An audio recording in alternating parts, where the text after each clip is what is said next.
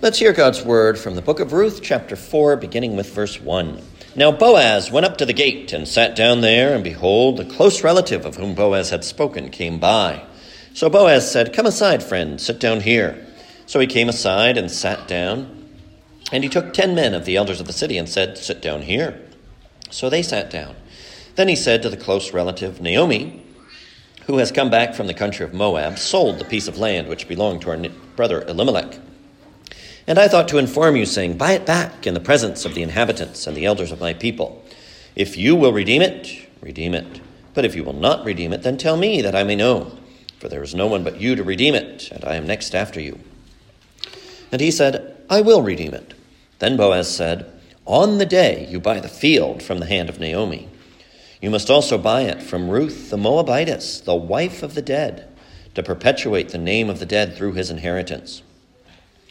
And the close relative said, "I cannot redeem it for myself, lest I ruin my own inheritance. You redeem my right of redemption for yourself, for I cannot redeem it." Now this was the custom in former times in Israel concerning redeeming and exchanging. To confirm anything, one man took off his sandal and gave it to the other, and this was a confirmation in Israel. Therefore the close relative said to Boaz, "Buy it for yourself." So he took off his sandal, and Boaz said to the elders and all the people, "You are witnesses this day that I have bought all that was Elimelech's and all that was Kilion's and Mahlon's from the hand of Naomi. Moreover, Ruth the Moabitess, the widow of Mahlon, I have acquired as my wife to perpetuate the name of the dead through his inheritance, that the name of the dead may not be cut off from among his brethren and from his position at the gate. You are witnesses this day." And all the people who were at the gate and the elders said, "We are witnesses. The Lord make the woman who was coming to your house like Rachel and Leah, the two who built the house of Israel. And may you prosper in Ephrathah and be famous in Bethlehem. May your house be like the house of Perez, whom Tamar bore to Judah, because of the offspring which the Lord will give you from this young woman." So Boaz took Ruth, and she became his wife. And when he went into her, the Lord gave her conception, and she bore a son. Then the women said to Naomi, "Blessed be the Lord, who has not left you this day without a close relative. And may his name be famous in Israel. And may he be to you a restorer of life and a nourisher of your old age. For your daughter-in-law who loves you, who is better to you than 7 sons, has borne him." Then Naomi took the child and laid him on her bosom and became a nurse to him. Also the neighbor women gave him a name, saying, "There is a son born to Naomi." And they called his name Obed. He is the father of Jesse, the father of David. Now this is the genealogy of Perez. Perez begot Hezron, Hezron begot Ram, and Ram begot Amminadab. Amminadab begot Nahshon, and Nahshon begot Salmon. Salmon begot Boaz, and Boaz begot Obed. Obed begot Jesse, and Jesse begot David. Amen. We'll end our reading there at the end of the book of Ruth. Let's once again ask for God's help in prayer. Our gracious God and Heavenly Father, we pray again for insight, for understanding. As we come to this portion of your word, we pray for that kind of understanding that receives in faith, that humbly applies God's word to our own hearts for comfort, for encouragement, for correction, for guidance. Lord, we pray that you would help us to receive all that you have for us today. In Jesus' name, amen. As we come to the end of the book of Ruth, of course, you got the feeling that we're jumping into the middle of something. So just to make sure everybody remembers what has been going on, Naomi and Elimelech, with their 2 sons, Mahlon and Kilion, moved to Moab because of a famine in the land of Israel. Mahlon and Kilion married 2 Moabite young women, Ruth and Orpah, but then all of the men in the family died. So Naomi set out to return to her ancestral home in Bethlehem in the tribe of Judah in the nation of Israel. Both of her daughters-in-law were going to go with her. She tried to discourage them. She succeeded in discouraging Orpah. She did not succeed in discouraging Ruth. So Ruth and Naomi come back to Bethlehem, but they don't have any resources. They had a place to stay. There was some property in Naomi's name, but she didn't really have access to it. So Ruth went out to glean, to go behind the harvesters and gather up whatever little scraps they missed as they were harvesting the grain from the fields.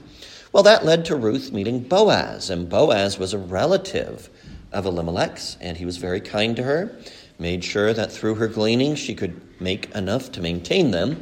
And so then Naomi had the bright idea that they should ask Boaz to do more.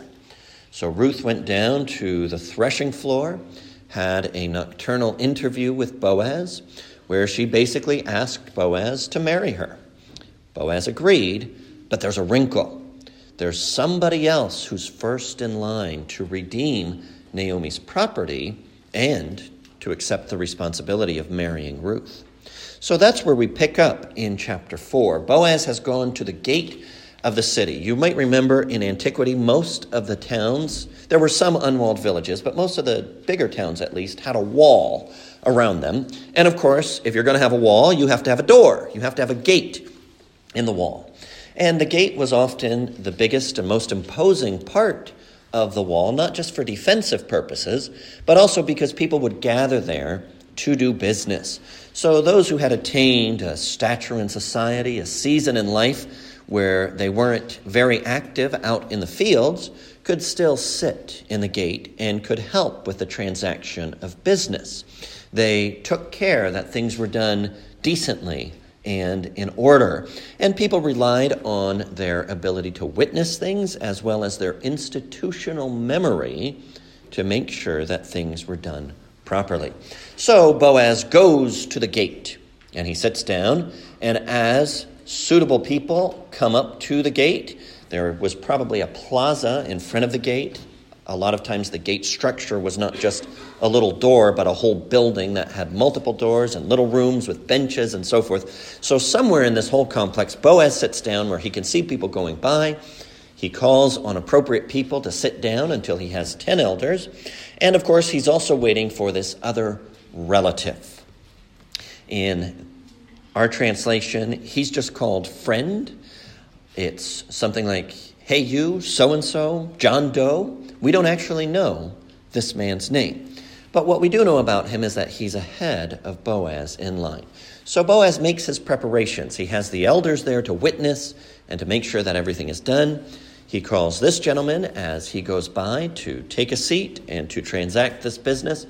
And apparently a larger crowd gathers, people just interested in what's going on, the community observing, especially as people come to realize that something interesting is happening. Well, they can take a few minutes before they get out to the fields to be a part of this important event. Now, there's a lot here that we don't necessarily understand terribly well, because this is not how we transact business most of the time anyway. And some of the customs, some of the habits are a little bit obscure to us. But we can understand well enough that Boaz has assembled who he needs to meet legal requirements and to decide that what they're doing is in order. And I think we do actually have a parallel to that in our experience here at the church, because we have a spiritual council. We have elders who gather, and we make, not a huge amount, but we make a fair number of decisions. Now, we have guidelines. We have the Bible, first of all. We have the documents of the church. We have the Belgic Confession, the Heidelberg Catechism, the Canons of Dort. We also have the Constitution, the RCUS Constitution, and the Ebenezer Constitution. So we've got all those documents. But I got to tell you, those documents do not tell you exactly what to do in every specific situation. They give you broad principles. They give you general lines, and then it is the job of the elders to read those documents and think about those documents and sometimes discuss those documents at great length, and then think about the situation that's been brought before us in one way or another and say, well, in light of these documents, what's the decent and orderly thing to do? What is the right thing to do? And also, and sometimes this takes even more time, what's the right way to do the right thing? So we're familiar with an assembly that deliberates and an assembly that says, oh yes, that was valid, that was okay, that was the right way to do it, and we can proceed to whatever the next step in this process is. Or people say, nope, we haven't done it right yet, we have to go back to the drawing board and start over.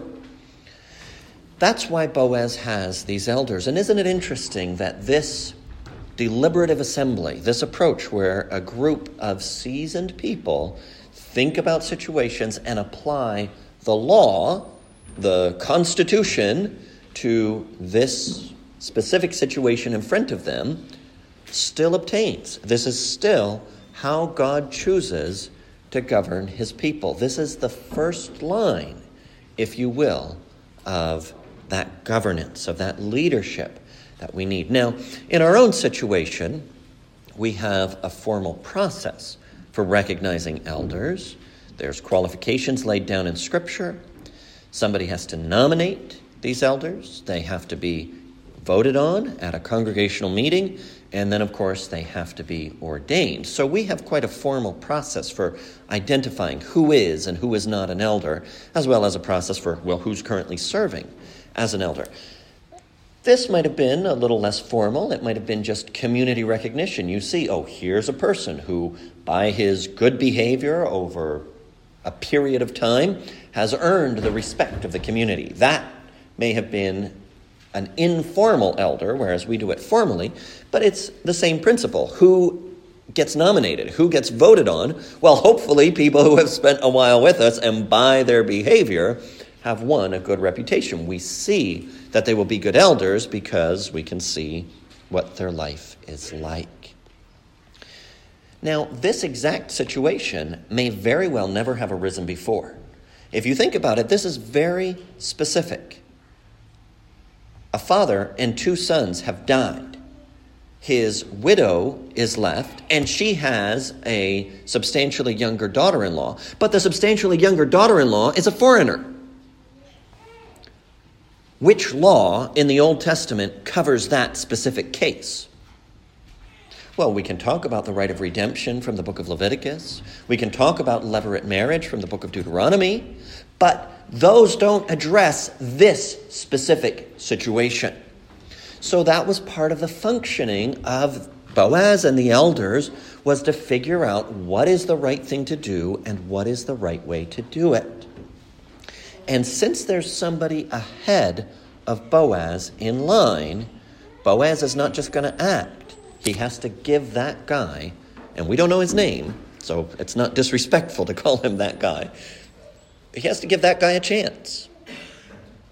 Well, that's what he does. Boaz introduces the subject, and he says that Naomi is selling, or it could be understood as has sold, the piece of land. Now here, the complications of Old Testament law about land are relevant. Ordinarily, the land was sold, or was leased more properly, for a 6-year term at a time. Now, land could sometimes be leased for up to 49 years, but in the year of Jubilee, things would go back. Now, this is just my guess, so if you have a better guess, I'm all ears. But this is my guess as to how this would have worked in this situation. When Elimelech and his family decided to leave Bethlehem, they probably leased their land to somebody. And I would suspect they probably did it for a term of 7 years. But how long were they in Moab? Well, we know they were there for at least 10 years. But in the meantime, nobody in Bethlehem has heard from Elimelech or family. So if you lease the land for 7 years and then the owners disappear, they vanish, they don't come back, what happens? Well, probably whoever was using it keeps using it. So then the family comes back from Moab, but not at the convenient end of a leasing period. So now what do?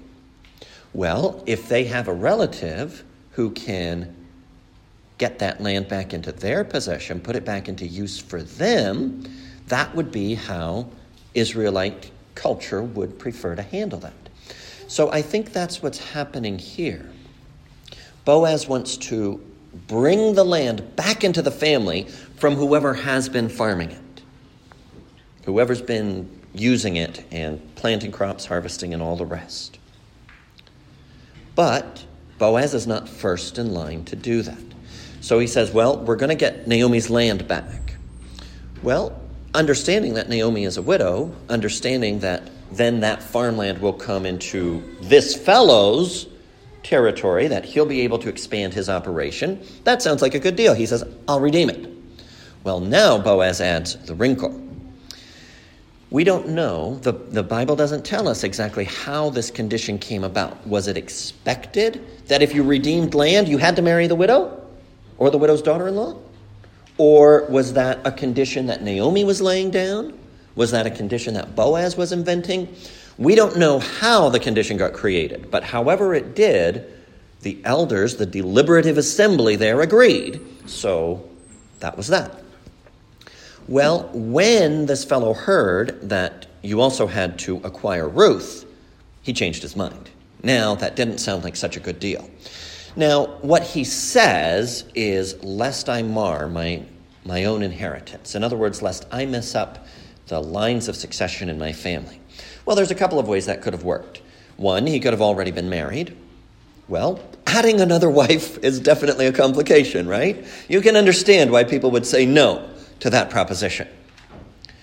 He may not have had a wife, but he might have been concerned that Ruth's first child would have been counted as a descendant of Elimelech and Mahlon. And if he didn't have more children, then everything that belonged to him now, instead of going to his legal descendants in the next generation, would go over to Elimelech's legal descendants in the next generation. So one or both of those factors may have been relevant here, or he may have been concerned about Ruth being a foreigner, Ruth the Moabitess, Boaz calls her. However it was, at that point, he stepped back. And so Boaz steps forward. Boaz is willing to do both parts of this. Boaz is willing to risk whatever danger there was to his own inheritance. Boaz is willing to add Ruth to his household. And so in sign of relinquishing his right to that property, the anonymous individual here takes off his shoe or his sandal and gives it to Boaz.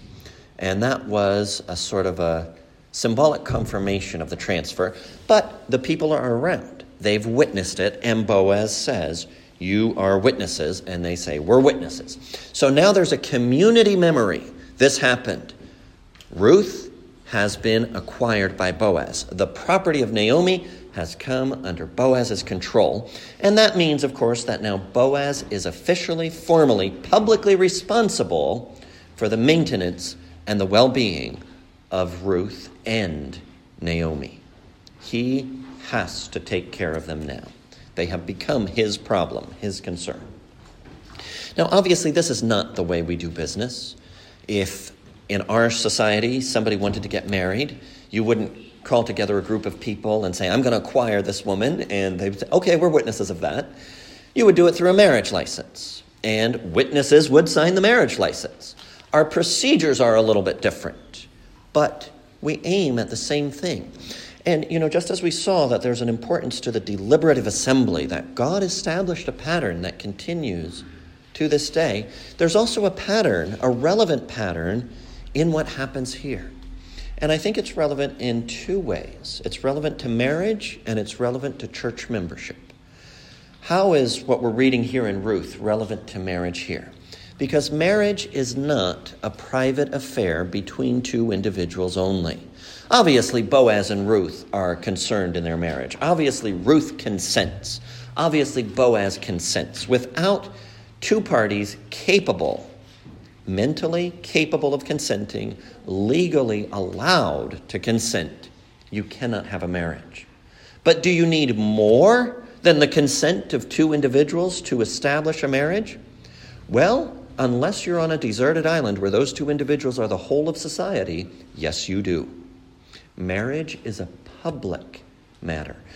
And by that, I don't mean that you have to air all your dirty laundry or whatever. I just mean that the fact that two people are committed to one another, that they are united in holy matrimony, is not something private. It's not something we can handle at our own discretion.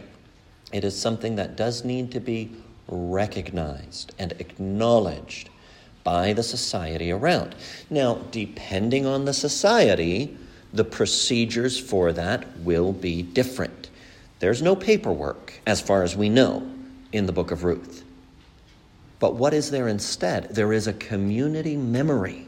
There is a public acknowledgement. There's 10 witnesses, and then with the crowd gathered around, there's more than 10 witnesses. Yes, Boaz and Ruth are married. You'll sometimes run into people who say, well, we're married in our hearts, or we're married in God's eyes, or etc. It's like, okay, are you publicly married? Because that does matter. Now, there can always be some complicating circumstances. We live in a society where marriage licenses are issued for things that aren't marriages. That is a complication that at some point the church will have to think about. We'll have to figure out a way to handle what that does to public recognition of marriage and how the church can go about recognizing marriage under this particular environment. But that doesn't do away with the need for community recognition. Marriage is not a private affair. Marriage is publicly known. Now that pattern, though, also applies to church membership. And actually, some commentators reading Ruth think that this is one of the big themes in the book of Ruth. Ruth, of course, makes her profession of faith. She tells Naomi that wherever Naomi goes, Ruth will go. Boaz acknowledges that in that decision, Ruth had come to seek refuge under God's wings. But now, here, Ruth is acknowledged by the community as a part of the community. How is that relevant to church membership? Well, of course, in one sense, whether you are a Christian or not depends on you. Do you believe the gospel? Do you trust Christ for your salvation? Well, that's what it takes to be a Christian. You must seek refuge under the Lord's wings. But at that point, you're converted as an individual. But are you institutionally a Christian? Do you belong to the body of Christ? Well, in principle, but in practice, you need to actually approach a local congregation. You need to get to know them. And they, the elders of that congregation, are the people who are tasked by God with weighing your profession of faith and seeing if it meets the test.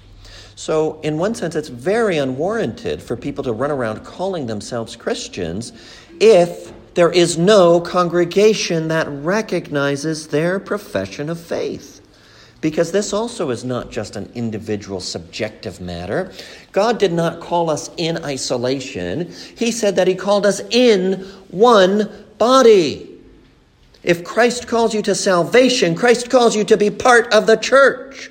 And if you are not called to be part of the church, then how do you know that you're called to be part of salvation? Those two callings cannot be divided.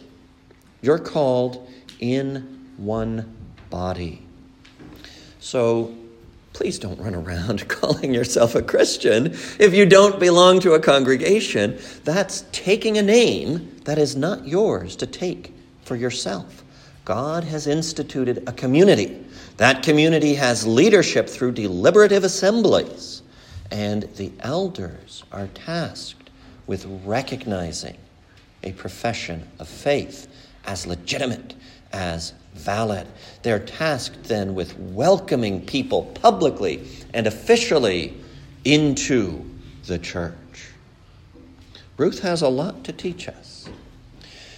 But there's still one more lesson we need to derive from this. The people who said that they were witnesses also pronounced a blessing on Boaz on the upcoming marriage with Ruth. They were looking forward to what God would do through Ruth and Boaz and through their offspring. Presumably these people didn't know that that would turn into David the king a few generations down the road. Presumably the people who pronounced the blessing didn't know that that would turn into Jesus the Messiah many generations later. But even before we get to that, even before we get to the very end of the book of Ruth, there's a beautiful lesson in this story. Out of his kindness, that key word in the book of Ruth, out of his covenant loyalty, out of his steadfast, unwavering, committed love, Boaz put together the idea of redemption with the idea of marriage.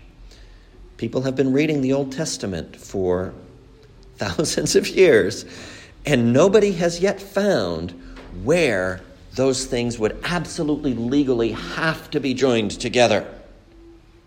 Nobody has found a basis on which to criticize this anonymous relative who said, "Nope, that's too much, I can't do it." But Boaz joined those two things together because of his kindness. And in doing so, Boaz taught us that there is a tremendous connection between redemption and marriage. When the Lord Jesus Christ redeems us from sin and destruction, from condemnation, he could do less than he did, right? It would be possible for you to be not sent to hell, and yet would you have to be considered the bride of Christ? It would be possible for you to be delivered from sin, have your sins forgiven, and just put back to zero. Like, here, try again. Is that what the Lord does? He goes much beyond that. When Christ redeems us from sin, from condemnation, from destruction, he also joins us to himself. We are not only forgiven, we are not only justified, we are adopted, we are included in the family of God. Assume that God wanted to spare you from condemnation. Did God have to make you his child to pull that off? Assume that Christ wanted just to rescue you from sin. Did that mean he was going to join himself to you in an unbreakable union? Well, that is how God has chosen to save us. That is how Christ chose to redeem. But why? Because that was required, because that was imposed upon them, because there was nothing else that they could have done? Because that was the fullness of God's kindness and mercy. Because that was the height and depth and width of grace. Because Boaz goes above and beyond in kindness, and in doing so, Boaz is a pale shadow of the Lord Jesus Christ, who goes so far above and beyond that our language fails when trying to describe it. You're redeemed in order to be married to Christ. You are made one spirit with him, as Ruth and Boaz entered into a one flesh union. That's the depth of love. That's the greatness of God's kindness to us in the Lord Jesus Christ. Amen.